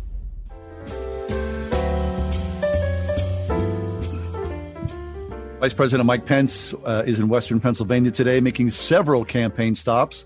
Vice President Pence landed at the Pennsylvania Air National Guard's Air Refueling Wing in Coriopolis at 10:40 this morning. He was headed towards Cornerstone Ministries Church in Murraysville after he left Air Force Two. He went to Export, made a surprise stop at the GOP Victory Office, which is a short drive from the Cornerstone Church. Then he had a roundtable discussion at Cornerstone Church about right-to-life issues. Mr. Pence also talked about the ongoing pandemic, said President Trump has led the nation through the greatest mobilization since World War II. And I believe that he is still in town. Our good friend Greg Clugston, who is the SRN News White House correspondent, joins us every Monday. He is with Vice President Pence, and I think it's really fabulous. He's making his way through Pittsburgh. I always get excited when there's some attention given to the Women's Choice Network. They do such outstanding work in this area, people. That's right. Such outstanding work. So cheers to them. Vice President Pence also met Chloe Condrich today. What? How about that? Isn't that awesome? Yeah, Keith Condrich and his brother has been with us. His brother Kevin Condrich. I'm sorry, Kurt Condrich. Kurt, right. Keith. Yeah, that's cool. Chloe's out there. Chloe has Down syndrome, and she's talking to the president about people with disabilities, vice president of people with disabilities. Excellent. He wrapped up the speech in Export at 2:00. He departed for Beaver County around 2:30, was at the Penn Energy Resources natural gas producing well, and he outlined the administration's commitment to American energy independence, to fracking, and to Pennsylvania energy jobs, to a good crowd of people. Very good. Terrific. All right. And also we find today in the news that President Trump has been nominated for a Nobel Peace Prize. Yeah. What do you know about this? Not much. I mean, I think that, the whole Nobel system is, a very unusual system if you do any reading on it. He was nominated by a man in Norway. Basically, and I don't have an actual quote in front of me, but as I remember, the man who nominated him said he's done a lot of great things, even if you might not like how he says things. All right. That's good. There you go. Nominated for. So Barack Obama won a Nobel Peace Prize. Mm-hmm. Right. Yeah, I think he won the Nobel Peace Prize like a month into office or something like that, right? Some crazy thing. Yeah. Which just goes to show you how crazy it was. I mean, the man hadn't been in office for, a cup of coffee, and all of a sudden he won a Nobel Peace Prize. Yep. So it seems kind of like a weird system. Yep. It is a weird system. Terrific news today. Also, a tinge of sadness, but with much more hope than sadness. Ryan Shazier, number 50, unbelievable voice, unbelievable action for the Pittsburgh Steelers and all of us in Pittsburgh, has retired. It was a wonderful speech he gave today, just saying that he loves the sport as much as he ever did, and he would be happy for his sons to play it, but it's time for him to step aside. Now, the greatest news, of course, is that he is able to walk away from the sport he loved so much. It was back in 2017 that Ryan Shazier had that horrific spinal cord injury. I remember. I mean, do you remember that, you guys? Sure, I do. Oh my! I don't want to think about it or see it ever again. So holy hook! Wow. God bless Ryan, his wife, and his kids. I mean, it's just been so thrilling to see him rehab. And remember when he walked across the stage at the draft? Yep. Oh my! And looking good. And you know what? Kudos to the Steelers, of course, because they kept him on the payroll. Kept him gainfully employed and took care of him. Right? They stepped alongside and made sure he was okay for the future and his family, his wife and kids as well. So that's excellent. I mean, a lot of teams would just sort of cut their losses and run, but fabulous. Yeah. Ryan Shazier and the Pittsburgh Steelers. Congratulations on a terrific career. Yep. Were you going to say something? Because I was going to say something too. Oh, go ahead. I'll let you say something. Well, I got all excited because, Jeopardy is not a show that I follow. Was that what you were going to say too? I was, yeah. Oh my gosh. Yeah, Jeopardy is not a show that I watch on a nightly basis because I don't usually watch TV at that time, but I always have loved Alex Trebek. I mean, if I recorded it, I could watch it another time. Would get such a kick out of it. Anyway, I've been so eagerly following his treatments and his fight back to host Jeopardy. And now we have news about an old Jeopardy champion. Can you believe this? The season begins on September the 13th, the 37th season of Alex Trebek hosted Jeopardy. 37th season? 37. He's 80 years old, Alex Trebek is. And of course, as you said, Kath, he is battling pancreatic cancer. But by all accounts, he's doing pretty darn good. Yep. Now, the big news is that the GOAT, the greatest of all time champion from Jeopardy, Ken Jennings, who in January triumphed over James Holzhauer and Brad Rutter in the greatest all-time Jeopardy tournament, has been recruited as a consulting producer this season. He will present his own special video categories. He'll develop projects, assist with contest outreach, and serve as a general ambassador for the show. And there's a new set as well, which will include social distancing. So this is really good. And the word is that, you don't want to think about this, but as Alex Trebek will pass the baton to Ken Jennings, at some point, Ken Jennings will be, the host. It looks to be that's kind of predetermined as the GOAT and now as a producer for the Jeopardy franchise. It looks like it's going to be, in the bag. Wow. I love him. I think he's a fabulous guy. That's really something.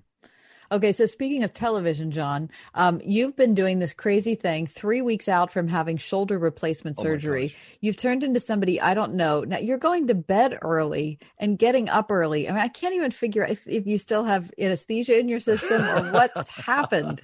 Yeah. But I text you at 11:30 and I have to wait 9 hours for months. Seriously, the past week or so, I had that surgery 3 weeks ago, and I was knocked out or so for about a week, and then I'm on the road to recovery.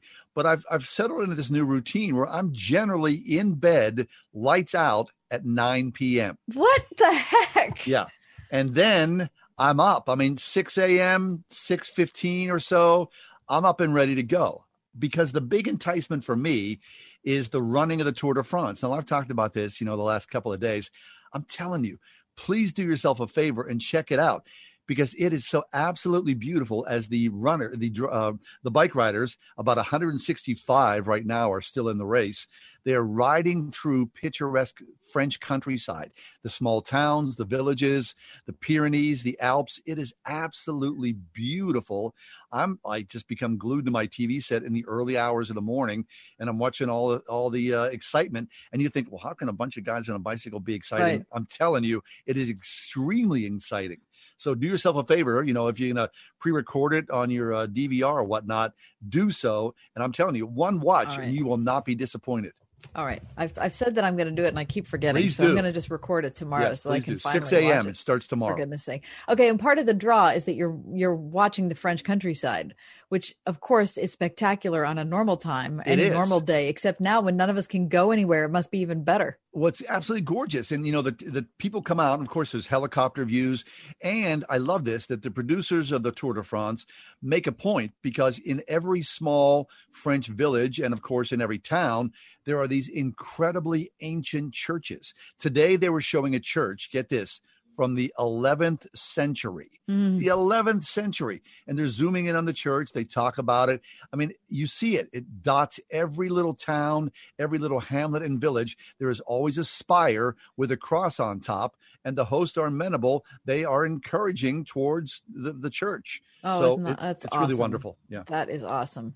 Okay. So I started doing, I am so desperate to go somewhere. I love to travel. It's been a long time since any of us have traveled anywhere.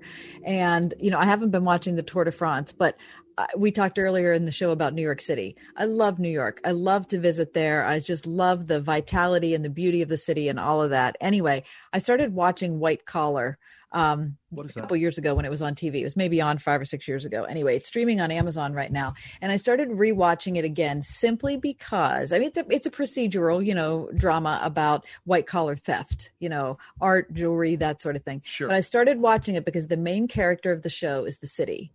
It's the last show that's been filmed exclusively live in New York. Oh. And it is so beautifully done. You can forget the storyline even if you don't like it and just watch the thing. It is one beautiful camera shot after Really? another. I was watching it last night thinking that the show doesn't get nearly enough credit for the beauty of the product. I mean, anyway. So if you love New York, or if you love any big city and you think, oh, what I wouldn't, give to go to Chicago, or to, go to Charleston, South Carolina, or to go to Boston or whatever, just watch White Collar a little bit and just take in the beauty of New York City. It's just so wonderfully, wonderfully presented. Okay, so what I'm discovering as, there's no travel here.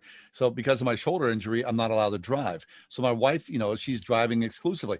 I like the passenger seat. Oh my gosh, what the heck? Mike, he's going to bed at 9. And I like the passenger seat. And now all of a sudden he's the passenger. I'm in the passenger seat going to PT. Yeah. And I'm looking at her, I'm going, look at that. I've never noticed that before. Look how pretty that is. Are you also getting spoon-fed? Good question. That's just wrong. That is wrong. Although I would not be opposed to it, Mike. Oh my gosh, he's probably going to dye. He's going to dye his hair bright red to try to head off the discrimination thing. Yeah, don't talk to me. I'll sue you guys. I don't even care. That's just how it's going to roll. It is. Anyway, that's how I don't know. I'm just looking around and seeing things a little bit different. That's what this pandemic is making us do, is it not? What, you're looking at the world from both sides now? Yes, and especially under the covers, which is very, very kind place to be. Gosh. All right. Hey, this may be is this today the last hot day? Right? I mean, I don't know. Okay, well, I've loved everything about today. All right. So what's the Pirate game tonight? They're doing a specials, I think, starting right now. It's Roberto Clemente Day. And then tomorrow, the NFL gets underway. Yay! Woo! That's 2 hands for normalcy, please. The Ride Home with John and Kathy, a production of Salem Media Group.